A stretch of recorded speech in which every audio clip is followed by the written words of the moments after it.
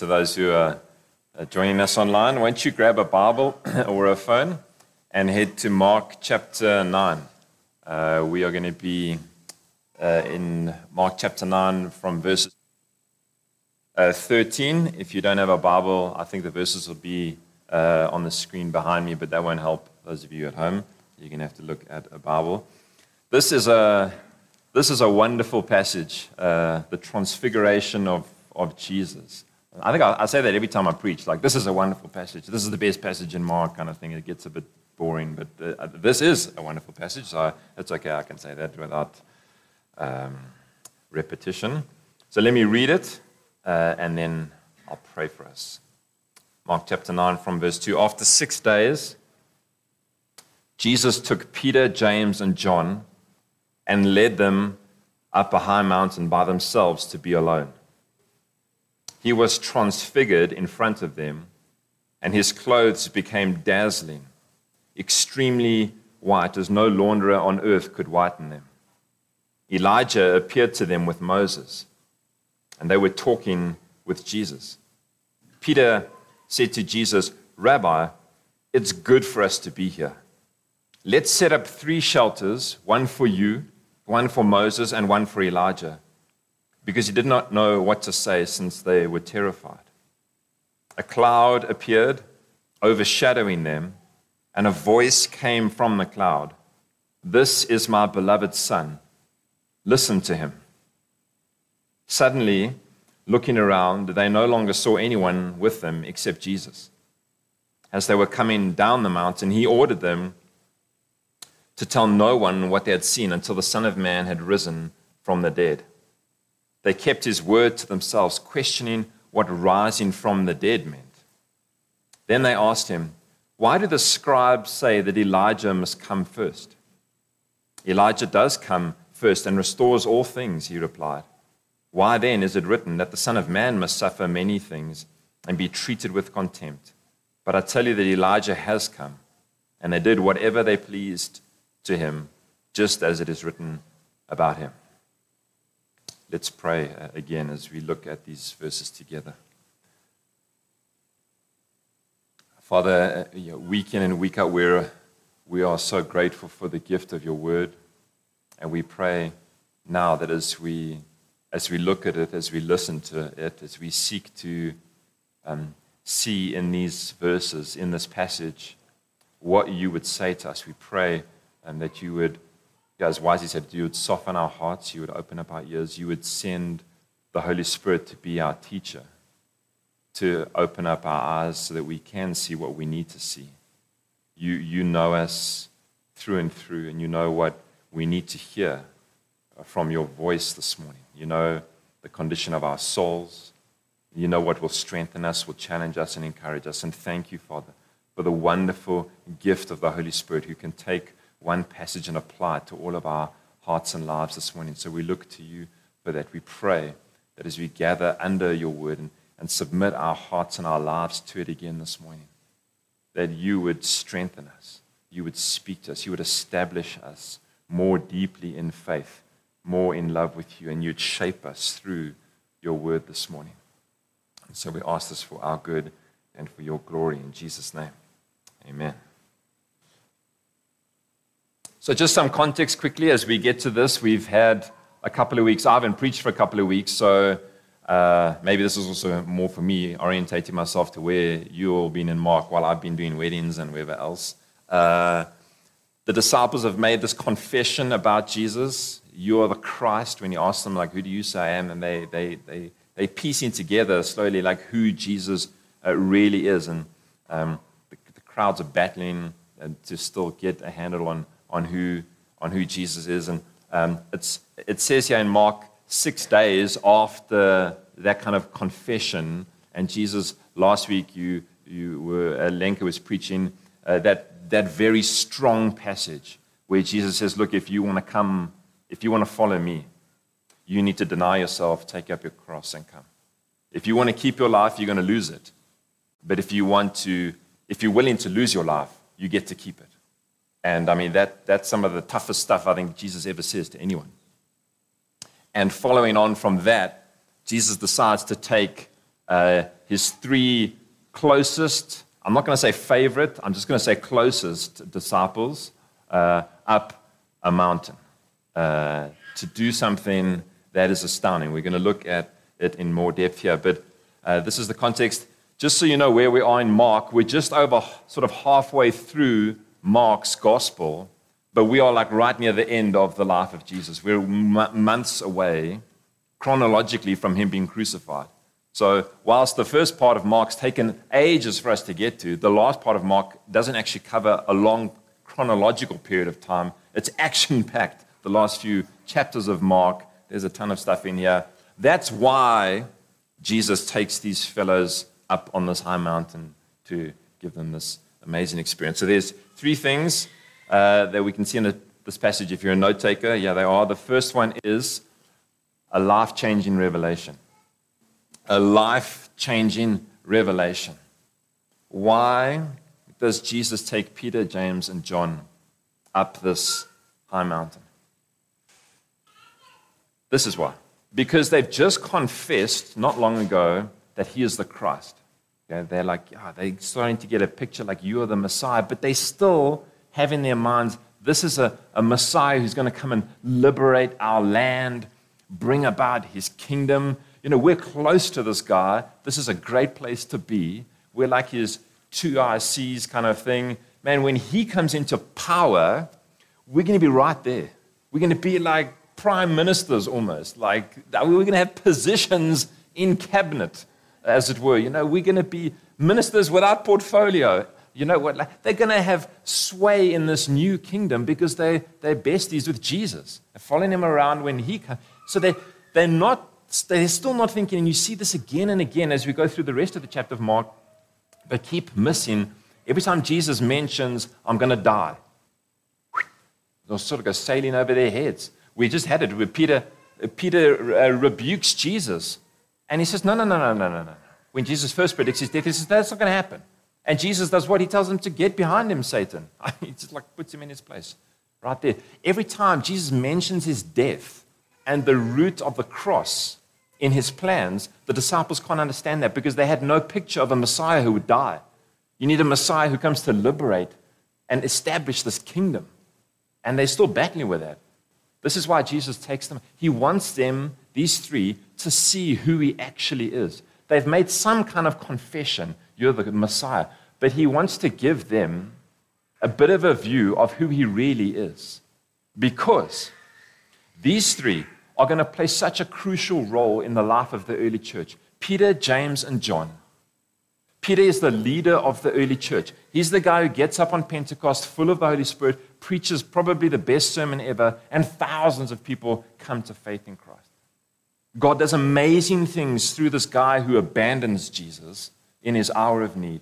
He turns his life on its head and uses him as a catalyst to establish the early church. James becomes the leader of the church in Jerusalem.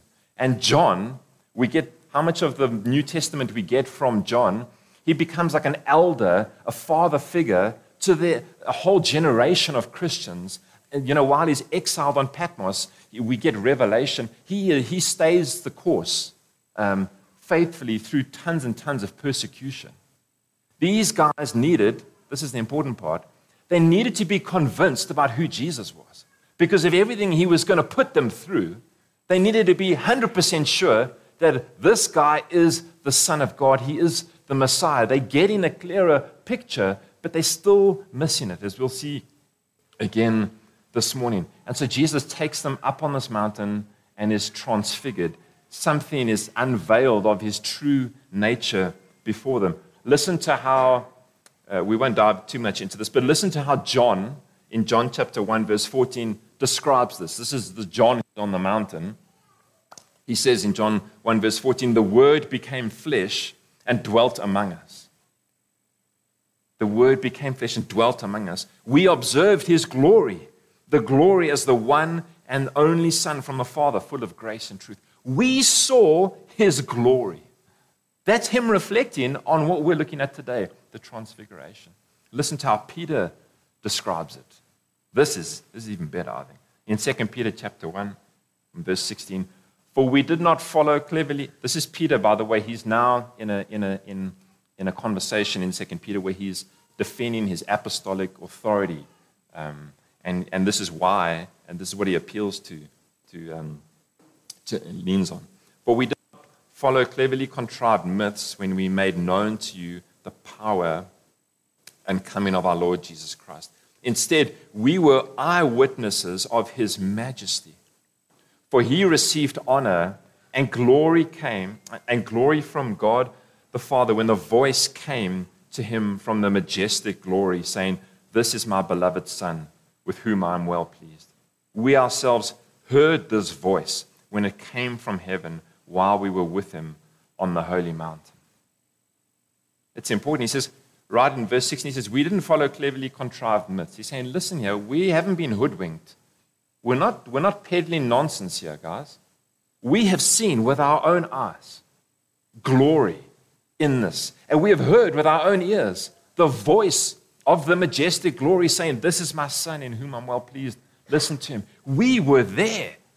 We have credentials, and it's so fundamentally shaped his life. This experience that we're looking at today fundamentally altered the course of their lives because they got to see clearly, more clearly, who Jesus was. And it changed everything. What happens up on the mountain? Well, I mean, this is recorded in a couple of the Gospels, in Luke, in Matthew, and in Mark. And John. And what happened? Is Jesus changed? You have to ask that question. Is Jesus changed? I think it's in Luke's Gospel, in Luke 9. You read that the disciples were sleeping while this happened. Jesus takes them along with him, and he's praying, and they're sleeping. I mean, this is the pattern of the disciples. Maybe you think you would make an excellent disciple. I think I would fit in pretty well there. Like Jesus is like, come and be with me, and they're like again and again. And it's not the last time it happens. Gethsemane, and it's these three clowns as well. Always fast asleep. Boom. If Jesus needs them, they're dorsing. He's praying. And they're sleeping. Jesus is changed. He is transfigured. He starts to shine. Like Mark is scratching around for words. Mark's gospel is influenced by Peter. Okay, this is historical stuff. Mark writes it, but there's a lot of discipling from Peter. So this is Peter's eyewitness account that shapes Mark's view. Words he's scratching around for. He's saying his clothes become whiter than anyone on earth could make his clothes, and his face is shining. It says in Luke like the midday sun in all of its brilliance. So imagine you go from sleeping, and you wake up, and that's happening. I mean, this is how I wake Jono up in the morning, our 7-year-old. What are those things that they use when people, if they could make little kid-friendly versions of that would be helpful for the oak in the morning. The oak is like comatose to wake him up. The others, I walk in the room and they pat, wake up, I love you. Here, I turn on the lights, walk in, turn on the light, jump on the bed.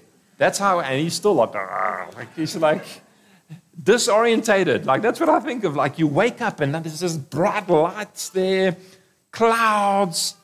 That's why it says Peter, we'll look at it now, Peter starts to say stupid things because he's completely bewildered. He's totally disorientated. He doesn't know what to say and he says stupid things. Which is like, we'd also feel probably at home as a disciple there. What is happening to Jesus, though? Is Jesus changing? No. Jesus is just unveiling a little bit of what he keeps suppressed as he comes in the flesh. It's not that God is upgrading him now on that mountain. He's like leveling up. Like, okay, Jesus came. Now he's making him divine. He's having this change, this metamorphosis. And all that's happening is that Jesus is pulling the veil back just a little bit on his glory. Just a little bit, and it's too much for them. It's just a little, and it's too much for them. Guys, this you see again and again in Scripture, that God often presents himself as light. We don't have time this morning to go through all the examples. But it's one thing for those of us who follow Jesus and are looking forward to eternity with him, to just meditate on and hold in your hearts that one day we, with unveiled faces, will behold the glory of the Son of God. And the only appropriate response, I can guarantee you what's going to happen. You're not going to be standing. You're not going to be standing. Again and again in the scriptures you see, when Jesus shows himself for who he truly is, you fall down. It's the only appropriate thing because you think something will consume you. That's who we get to follow and worship.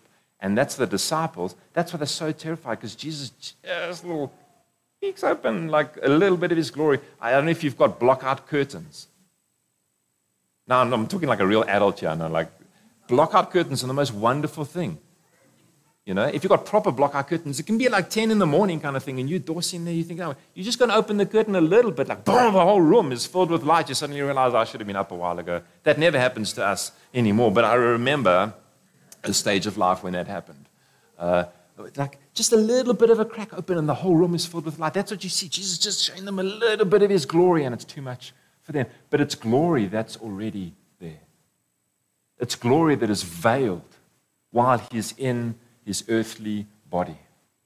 And one day it won't be veiled. And the disciples get to see a little bit of that, and it changes them forever. They have this life-changing revelation of who Jesus is. Why is this important? Why am I making such a big deal about this? Because it was a really big deal for them, and it's a really big deal for you. Unless you have a life-changing revelation and understanding of who Jesus is, and you see him more clearly and become convinced of who he is, nothing changes. Nothing changes. And I think this happens for many people once. You know, we become believers often because God allows us to have this revelation, this understanding of who Jesus is. But why is it increasingly, ongoingly important? Because I think I'm not one of those like the sky's falling kind of people, doom and gloom kind of guys. But I do think that it's getting harder and harder, and it will become harder and harder to faithfully follow Jesus in the culture and the world that we find ourselves. And unless you are fully convinced of who Jesus is, you get a glimpse of his glory and you are willing to follow regardless of what it costs you, you will fall away when the heat and the pressure comes, because it's going to become increasingly difficult and increasingly uncool. You're going to be increasingly swimming upstream as you follow Jesus. And you need to be 100% convinced this is the Son of God. And I'm willing to follow him even unto death. That's what happened to these disciples. Even unto death, they were willing to follow because they had become convinced that Jesus is who he said he was. It's massively important, guys. And we don't have a mountain to go up and the glory of Jesus, but we have this.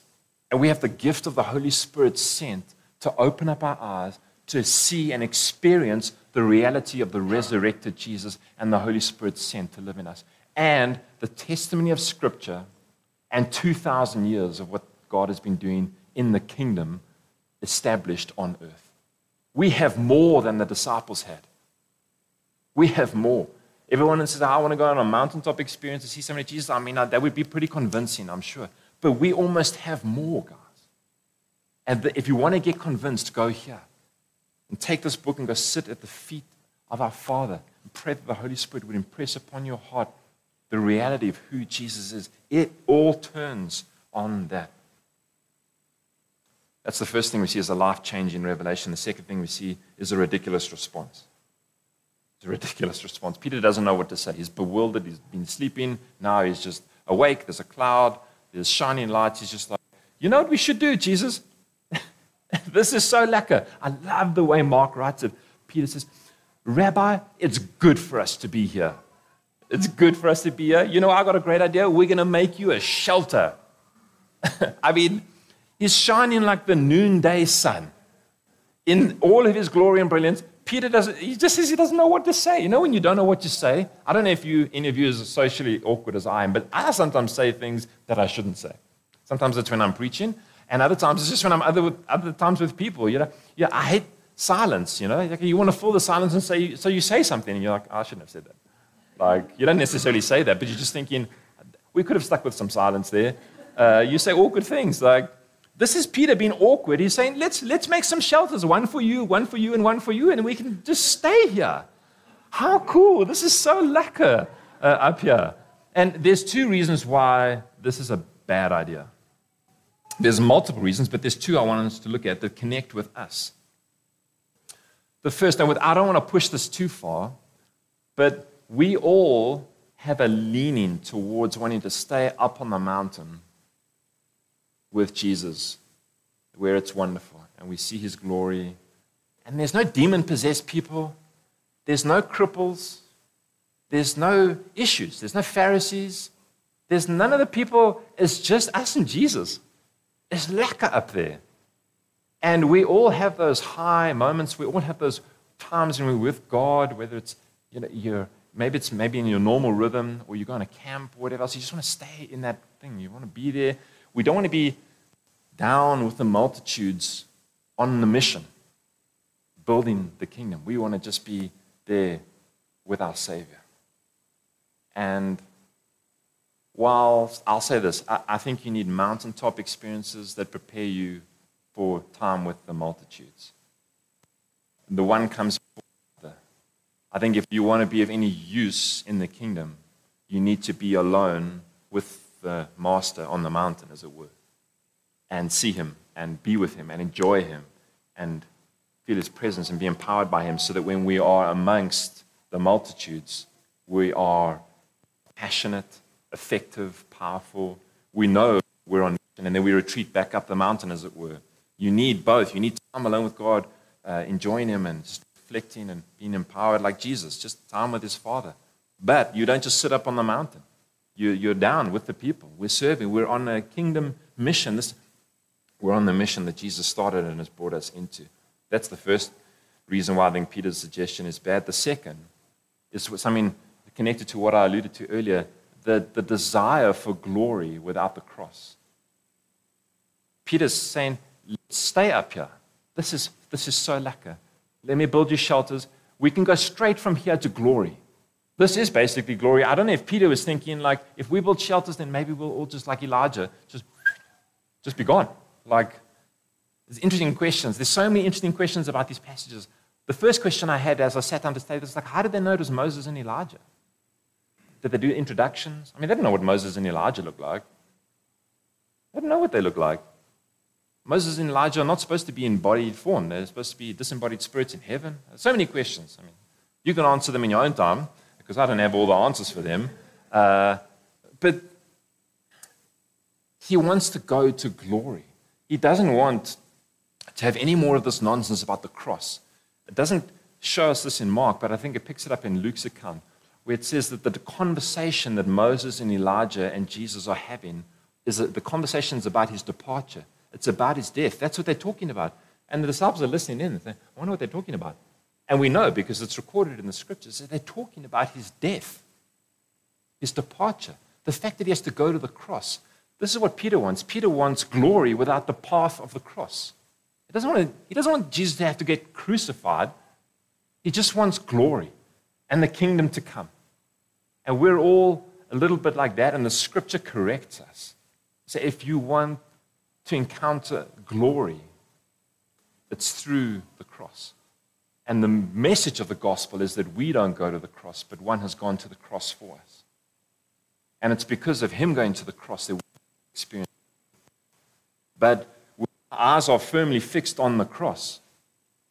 Firmly fixed, because that's where Jesus has gone for us. We don't circumvent the cross. We look at it and we thank God that Jesus has gone there for us and secured for us glory now in relationship with him, glory and transformation, being transformed by God, and glory in what's going to come one day with him. That's the second thing. The ridiculous response, averting the cross for glory. The third thing we see here is a divine affirmation. Divine affirmation. The most important voice. This is the high point, I think, of this encounter. It's when, in Deuteronomy, God sets the pattern. He says, if you want something to be established, a testimony to be established, it needs 2 or 3 witnesses. That's why there's numbers here. So it's Moses and Elijah. Who's the other witness? God. You've got Moses, through whom comes the law. You've got Elijah, who's basically the uber prophet. Elijah is like a summary in the Old Testament of all the prophets. He's like the best prophet, if you want. You've got the law and the prophets coming together on the mountain, and the voice of the Father testifying about the Son, where 2 or 3 are sharing and witnessing and giving testimony to the person of Jesus. And what does the Father say? His voice booms from this cloud and says, "This is my beloved Son." What does he say? Listen to him. Listen to him. I mean, that's it. We can close in prayer now. Listen to him. My beloved Son. Listen to him. Listen to this from Hebrews chapter 1, from verse 1 to 3. Long ago, God spoke to our ancestors by the prophets at different times and in different ways. In these last days, he has spoken to us by his Son. God has appointed him heir of all things and made the universe through him. The Son is the radiance of God's glory and the exact expression of his nature, sustaining all things by his powerful word. He is the radiance of God's glory. That's what they've seen on that mountain. Some of the radiance of the glory of God in the person of Jesus. But he's spoken through the Son. That's why the voice of the Father affirms in Jesus, "This is my beloved Son. Listen to him." When he speaks, listen to him. Do whatever he tells you to do. That was important then. And friends, it's important for us now. It's important for us now. We don't get to pick and choose and listen to some. The Father doesn't say over the Son, listen to most of what he says. He just says, listen to him. This is my beloved Son. Listen to him. He doesn't even just say, worship him. He doesn't say, follow his example. Listen to him. As Jesus speaks, as he teaches. Part of why the Father is saying this to these disciples is because everything Jesus is speaking about is what? The cross. So everything he's saying, guys, I'm going to the cross, I'm going to the cross. So when he says, I'm going to the cross, listen to him. Because the cross, Jesus on the cross, is the central defining moment of all of human history. There's no subverting, there's no going around it. God is wanting our attention to come to focus on the cross, where God himself goes in our place for our sin and secures for us forgiveness and life in the Son. It's the central piece. It's the central event of all of human history. Listen to him. The last passage I want us to look at this morning as we close is 2 Corinthians 3, verse 18. Listen to what Paul tells the Corinthians. He says, we all, speaking about believers, we all with unveiled faces are looking as in a mirror at the glory of the Lord and are being transformed into the same image from glory to glory. This is from the Lord who is the Spirit. That is a wild passage. Read it again, because I think some of you are fading there. We all, with unveiled faces, are looking as in a mirror we're looking at the glory of the Lord and are being transformed. What is happening to you at the moment? You are being transformed into the same image from glory to glory. And this is how is it happening? This is from the Lord who is the Spirit. The Holy Spirit is working in your life if you're a believer in Jesus and transforming you from one degree of glory to another. You are being changed already. Do you feel that? Do you feel that? If you don't feel that yet, my suggestion to you is that you have not been indwelt by the Holy Spirit. You're not a believer in Jesus. And that's your starting point. You need to humble yourself, receive his forgiveness, and be made alive in Christ. But those who are, this should be our experience. I'm not going to say it's just like this. It's upwards and up and down, it's backwards and forwards, it's slow and it's fast, patient. But this is the truth of what's happening in you, is that by the Holy Spirit, you are being transformed by the Holy Spirit from one degree of glory to another as we look at Him. How are you changed? You look at Him. Pete, who was one of our elders for a while, used to have this wonderful phrase that he said again and again. In beholding, there is a becoming. We behold and become. If you want to know how are you changed, you just look at Jesus. Make that the priority of your life, is to sit and look at Jesus. And listen to Him. Listen to Him. Look at Him and listen to Him. And the Holy Spirit takes those things and transforms your life from one degree of glory to another. And you end up in a place where you don't recognize the person you've become, not because you got your act together, but because God transformed you through the Holy Spirit and changed you. You're not the same person you were back then. Not because you gritted it, but because you looked at Him and you listened to Him and you obeyed Him. That is amazing. As we close, I want to give you a couple minutes just to sit on your own and answer this question. How is my beholding going? How's my looking going? How's my listening going? In what areas of your life are you not listening? In what areas are we not listening? We all have areas where we're not listening anymore, or not listening as attentively. And God needs to gently, that's what He does by the Holy Spirit. This transforming work is an ongoing thing. Say, hey, you need to listen again. Come back to me.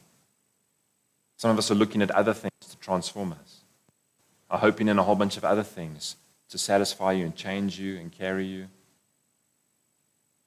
And God has said, when you stare at Jesus, that's when you are changed. When you behold Him, that's when you become more like Him. That's the whole point of everything. And we need this. We need this more than Peter, James, and John needed it, guys. And we need it this morning. So I invite you just to sit for a minute or two. If you're at home, online, sit on your couch, wherever you are, and invite the Lord through the work of the Holy Spirit to poke around in our lives and see, are there areas where we're not listening anymore? Are there areas where we've stopped looking and gazing? The other things are way shinier, way more attractive. Our eyes have come off Jesus and we're just beholding other things. Because you become like those things. You become like whatever you stare at the most. The things that you long for, like the most, love, heart chases after, you're going to become like those things. And that change and that exchange, what the Holy Spirit does, is turn our eyes back onto Jesus and we become more like Him. Let's pray that God would help us with these things this morning.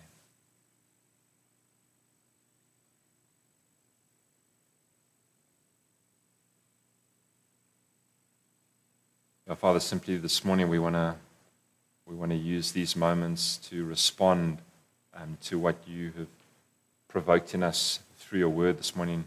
We so need ongoing revelation of who you are and what you're like, Jesus, and what you're doing in us and to us.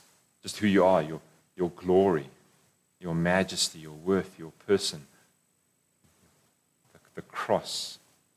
And we come and sit this morning. We pray now, Holy Spirit, that you would be speaking to us, you would be convicting us, you would be confronting us in areas where we've become hard of hearing, where we've stopped listening to Jesus, where we've stopped looking, we've looked to other things. And turn our hearts back to you. Turn our eyes back to you this morning. Open up our ears. Give us a longing for the voice of the one who loves us the most.